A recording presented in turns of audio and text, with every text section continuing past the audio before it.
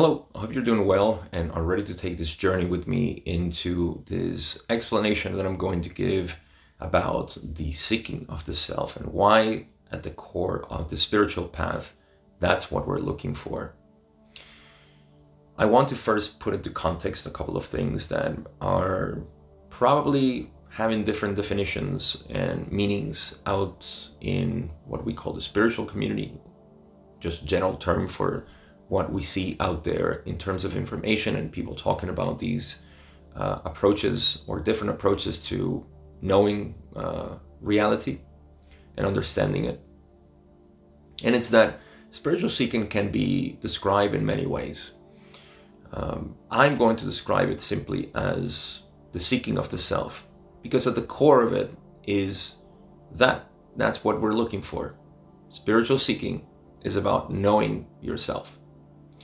This is in contrast with some of the definitions out there that may be simply knowing the nature of reality or knowing more about my origins as a soul and all of these kinds of avenues that exist for exploration. I simply call them explorations of phenomenon that exist out there. And so that is objective experience. And especially in our age right now, because of the internet, we have a massive amount of information available to us to start consuming and digesting.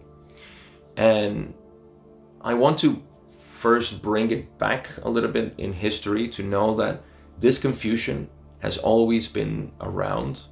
And I mean the confusion of thinking that we're looking in experience, in objective experience. We're looking for the self and we're going to find it there. This is why in the past people used to go through arduous process of initiation and of learning the specific yogas and philosophies, and all these endeavors have been because of an attempt to try to find that which they were seeking in practices, in exercises, in lifestyles, or simply in a way of progress, which is really the word that we're looking for. People thought of progress as being the main way into which to achieve this knowledge, gnosis, the knowing of the self. And so the confusion has always been around, and depending on the time of the era in general, we would find all kinds of different approaches. They have always varied. However, the mystics have always prevailed in the same method, which is directing your attention to the source of your being. In essence, even mystics had to use different language because of, one, their particular language, and two, their religious language, because those are the words that were available to them. So they use that language to point to the direction of yourself, of the inner silence, of that which simply is. No matter if it was from Japan all the way to the Western world, we would find that there is a pointing into the self, because from the self is where everything emanates. But now something interesting happened that is more familiar to us in recent years, is that we have repressed the knowledge of spirituality for a long time. One, because of religion, and second, most recently, because of science. Science has become a belief system in which we repress the idea that there is something else. So there is even a bigger repression, whereas in the past there used to be the repression of the religious system at the moment, the time and the space where it was. And that repression of the religious system at least had a way into worship and say, yes, there is actually a God. There is something beyond this reality.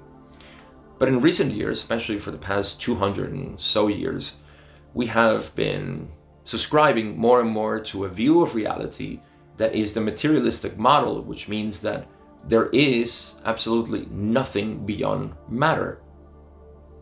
And let's ignore the fact that 96% or more of the universe is unaccounted for because we cannot measure it. We simply call it dark energy / matter. However, this belief system of science has confounded things more. It's a big obstacle.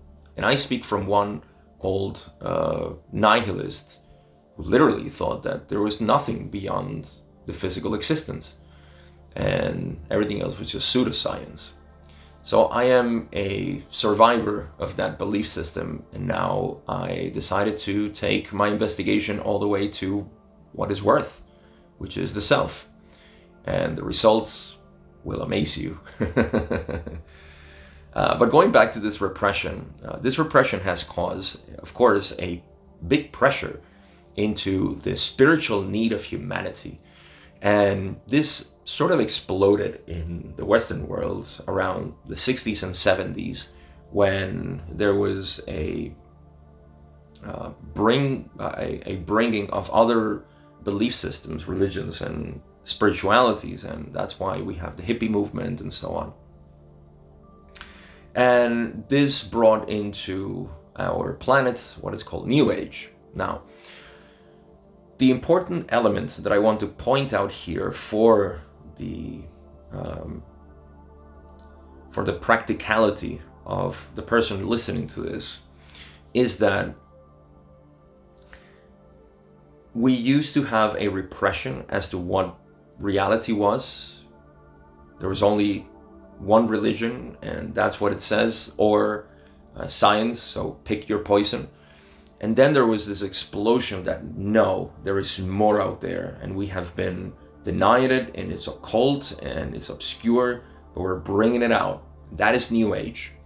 Now, this explosion that has happened has created a new investigation into that which has been repressed all this time in favor of a control system that is science, and the new control system, correct myself, well, they're both control systems, is what I wanted to say. Both the control system of religion and now the control system of science. Perhaps even without its own fault. It's just simply a strong belief that there is nothing but matter. But this explosion has caused a new investigation into all this new metaphysical phenomenon. And when we dive into that, we also call it the spiritual path. We are in a spiritual path because I am learning more about the energetics of myself. This is fascinating stuff, but is equal to the fascinating material investigation that we have done for 200, 300 years.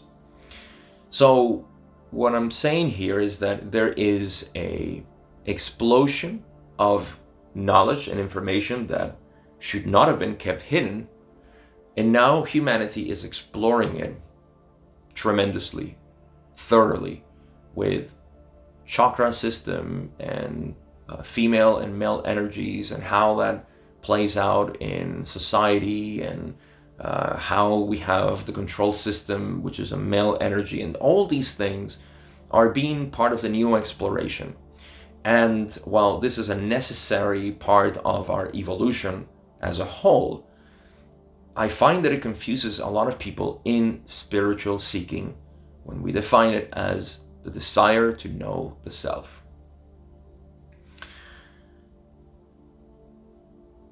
I simply call it distractions, obstacles in the seeker, because the seeker, as Ra says, seeks the one. This one is to be sought. And when we approach the spiritual path from this lens, or from this knowledge, then we start to see things differently. Because what we realize is that no matter if we were seeking before in material reality or in the New Age, we seek it now in terms of metaphysical phenomenon, visions, astral projections, philosophies and belief systems or traditions that speak about these levels of multiple layers of angels and demons and agendas and energies that exist in the universe and so on. All of this, they are the same exploration. It's an exploration of objective phenomenon. Okay, that's what I want to emphasize, that there is an inherent desire to explore that which is. And that is the exploration of reality. It's something that is completely viable and cannot be stopped. We have to understand that. Our desire to explore reality cannot be stopped, because that is the reason why we have experience. However, when the seeker confuses the self with objective phenomenon, something interesting happens, which is what has been happening throughout history, and what the mystics have raised their hands and said, that's not the way. What is this? Is what in Buddhism is called dukkha, suffering, or rather insatisfaction. I like that word better. Is insatisfaction with reality, with life, with your own self. This is because we are ignoring who we are.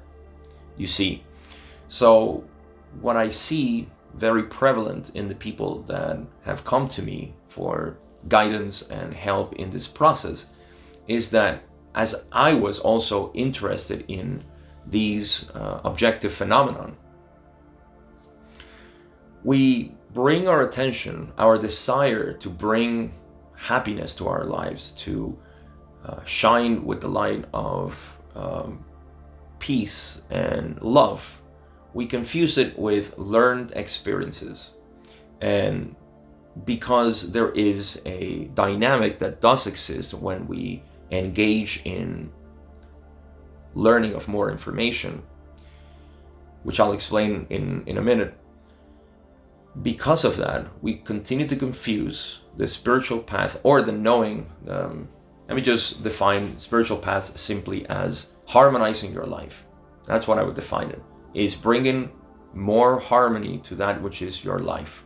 And I think that is the underlying reason why everybody is in a spiritual path, because they have realized that there is something bigger and that they want to live through that one thing that is bigger, the one infinite creator, if you want to put it that way. So what is this dynamic that is happening when we are exploring in objective reality? It's something very simple. We call it satisfaction. We bring satisfaction to the previous insatisfied life that we had, because we learn new things about how the universe works. There is a satisfaction. What's truly happening here is that when we are not satisfied with our lives, when we are suffering, there is a compression of the self into saying, I am a limited being. When there is an exploration into new learnings, then there is a relaxation of the self saying, oh, there is something bigger out there, and I am a part of that. You see, you can see in the language that there is still a separation there. I am a part of that which is bigger than what I thought I was. And so the contraction relaxes. And that relaxation brings a sense of selfhood to the seeker. You see, that is a true experience of happiness, peace, and joy. However, because we confused or simply thought that that which brought my relaxation, which was the learning that I was from a specific planet, or that I was this or that, it always has to do with the identity of the self. It never has to do with any other thing. There's always a relationship with what I thought I was. So previously contracted, I thought I was limited. I thought I was this unworthy being, and so on. When I seek into knowledge, intellectual, conceptual knowledge about reality, and it expands my view, it relaxes myself, because I feel myself part of a bigger whole. But this won't last, because as any concept, it will come down and normalize into the self. Let's put it as another medal on your shoulder, where you say, I learned this, and I know that I am this. But that's still not your identity, you see? And that's why these ups and downs keep occurring. See, these peaks and valleys of what we call vibration. When identity is fixated on specific, let's say, understandings, conceptual understandings, then it will vibrate. It will bring a relaxation, and then it'll bring again a contraction. And that's the process that I see that most people are going through, because there is no interest in the knowledge of the self. This will continue on because that is the nature of how it's always happened. Few people might be interested in the knowledge of who they are. The reason why this is so difficult for most people is because they are fascinated with objective experience and are directed into the knowledge of concepts and theories and hypotheses and anything that has to do with massaging the intellect in the sense of conceptual knowledge. But the mystic path brings you to a different area, which is the knowledge that has nothing to do with the intellect, with the mind, is the knowledge of being, the simple knowledge of being. And how do we explore this? Well, we go straight into the nature of ourselves. What is it that we are? You see, this is where we find that what we were looking for initially in this relaxation of the contract self, the separate self, this relaxation was simply the liberation, not the acquisition of new knowledge. It's just that the acquisition of new knowledge relaxed the separate self, and the self was shining more purely before it was contracted again. So it wasn't the acquisition per se. The acquisition only relaxed the mind, but we don't need to look for this constant acquisition of knowledge and new experiences, visions and states of mind and new relationships, and all these things are just causing a relaxation of the contracted separate self, revealing our true nature for a couple of seconds, hours, days, weeks, or even months, sometimes even years, until it goes back into a contracted state. You see, once we know that that relaxation is simply who we are, we start tapping into that relaxation of the mind, and that is what we call meditation, which doesn't have to be in a formal posture for hours or minutes or whatever it is. It's simply the abidance in the self, into knowing who you are, that you are this relaxed state, and that every other contraction is simply a conditioning of the mind, which is simply part of the process of living. And we start living from the true self, not from the contracted separate self. So we dive into the investigation of the self. In order to do this, we have to leave aside everything. We need to surrender every single idea that we have about ourselves. If we want to truly experience a constant harmony in our lives, that's what we have to do. And that is the biggest challenge for most people, because we are fascinated, like I said, with objective experience, and thinking that because in the past this has given me a sort of relief, then I will find it again. I will keep finding it. This is the core of addiction, or simply obsessions with certain things. Could be substances, could be relationships with people, or with objects, or specific activities that we do. There's people that spend decades in a constant state of separation, but they have practices in which they relax. whether that be yoga or playing a sport or playing video games or meditation even. All these practices are there to relax the mind. But when we're simply fixated into life as a contraction, we think that that's our natural state and that we need to find these things to relax the self. And so in the spiritual path, many find these practices and relationships and events that they go to and videos like this. All these things are trying to bring a relaxation of the mind. Well, it turns out that the nature of yourself is a relaxed mind. Isn't that amazing? That who you truly are is not the mind. So if you can abide in yourself, relaxation is your default mode. Peace starts shining here. And this is why it's so easy to find peace in meditation. Once you are directed to the pure essence of being, you find that this state of mind relaxed is peace, because mind activity is a contraction. Now here's the details. Sometimes we hear that you just have to obliterate your mind. There is no mind in the enlightened being and so on. This is not true. You can have your mind, but your mind is not the master. You are the master of the mind. Not because you want to impose anything, but because the master of written language is paper, right? There is no written language. It could be in stones, but you get the meaning of it.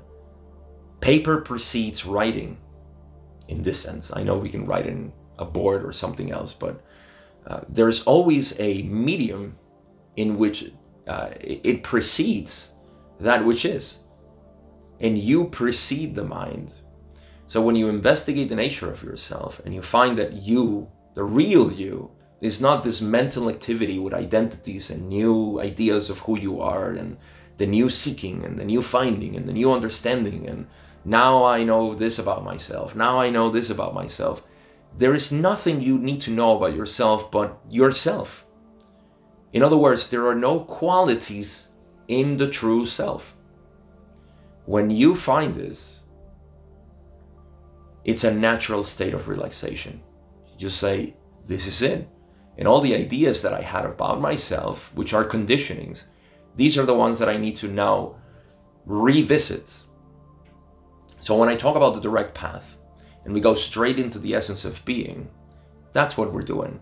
We are recognizing that which we are, and then we will listen to our mind tell us the old things that we're used to, the old things that we are accustomed to identifying ourselves with. And so armed, if I can use that word, or wielding simply the identity of my true self, which is just this medium in which everything appears, experience appears within myself, then I can go and confront those old conditionings that I've had in my mind. And so the deconditioning starts happening automatically. You don't have to do anything. You don't have to engage in another separate self that is going to decondition the old separate self. You see? And that's why I love simply the power of observation, the power of simply being, to bring awareness to every situation in your life, to every problem that you have, to every trauma, to every issue that you may have with people, with objects, to activities, or anything. Because this applies to everything. And it's all about simply knowing who you are, and from there, confronting everything else. Because remember, for you to have a problem, you have to have a self. And if that self is a limited being, the problem will persist. As long as the limited being exists, the problem will persist. So, in the recognition of your true self, you're going to confront the situation and the separate self. Not confront them as a sort of aggressive behavior, but simply face it. Become aware of the problem and the separate self that lives the problem. This is the compassionate absorption of the mental activity, as opposed to the previous rejecting that happened automatically, or the attachment to it. There is no aversion nor attachment in this approach, which is not even an approach, is simply who we are. But instead of being associated with a separate self that is living the situation, we are associated with the true self that is simply living the situation. And it's not being affected by it. It doesn't have an idea, it doesn't have an agenda, it doesn't have preference, discriminates or have preferences. It simply is. And there are many misconceptions that come out of this, which is that, if I do that, then I'll stop being interested in this or wanting to do things. I'm just going to become catatonic and so on. That is not true. What it is true is that your previous neurosis about life will come to an end. And I think that conscious spiritual seeker actually wants that. That neurotic approach to life into, this is what's happening to me, people are doing this to me, or these things are, all of this dissolves. And that is what we seek in the mystical approach to life. Which again, as Ra says, space-time, or space and time, have nothing to do with the experiences of the mystical search for unity. Because the seeker seeks the one, and this one is not found in space or time, whether that be physics or metaphysics. And that's what we're fascinated with in this new age. Because again, we have repressed it for so long. We have repressed for so long this knowledge that there is a metaphysical world out there, that there is an infinite amount of experiences that are happening at the same time. Not just this, not just the light in space moving because of the stars, and it all looks very stagnant. That's only 4% of what we can perceive with our instrumentations. The other 96% is having a ball and enjoying, is the creator, having all kinds of experiences that are not available to the human mind, because the human mind is a very specific band in the spectrum of experience, and there's a reason for that. Imagine if we could see everything, we would see nothing. So we need to be limited, and the more limited we are, the more vivid the experience is, because the more isolated we feel.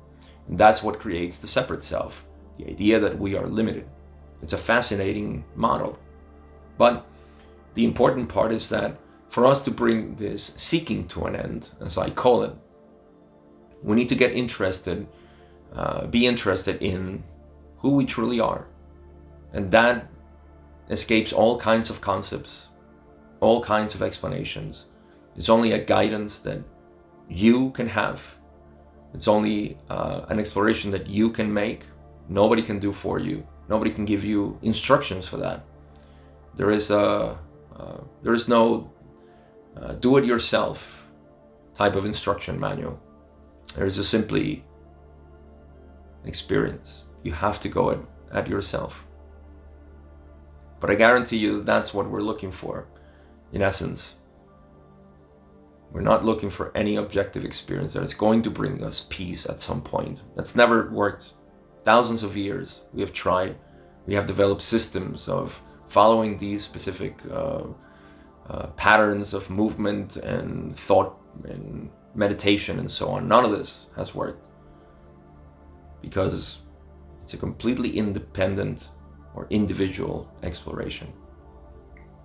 The one thing that does remain is a process of realizing what you are and how you can get there.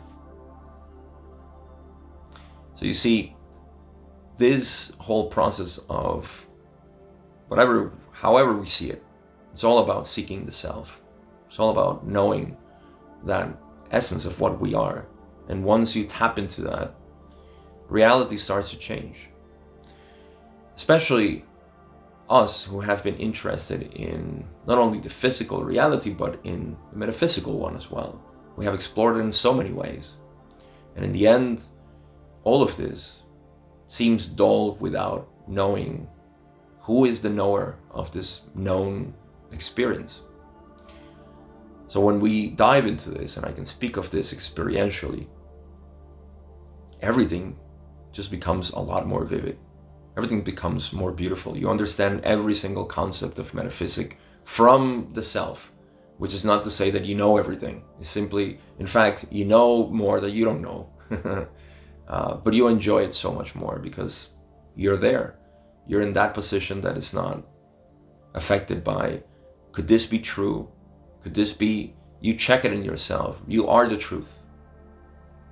And so I can speak about this for a while, but that's all I wanted to share today. Again, in this series, I'm going to talk more about these findings of the direct path, which is something that you can find in the description always, which is my method of guiding you through this process of simply knowing who you are and revealing the essence of our nature, which is what we're all looking for. With that being said, thank you so much for listening up to here, and I'll see you in the next video.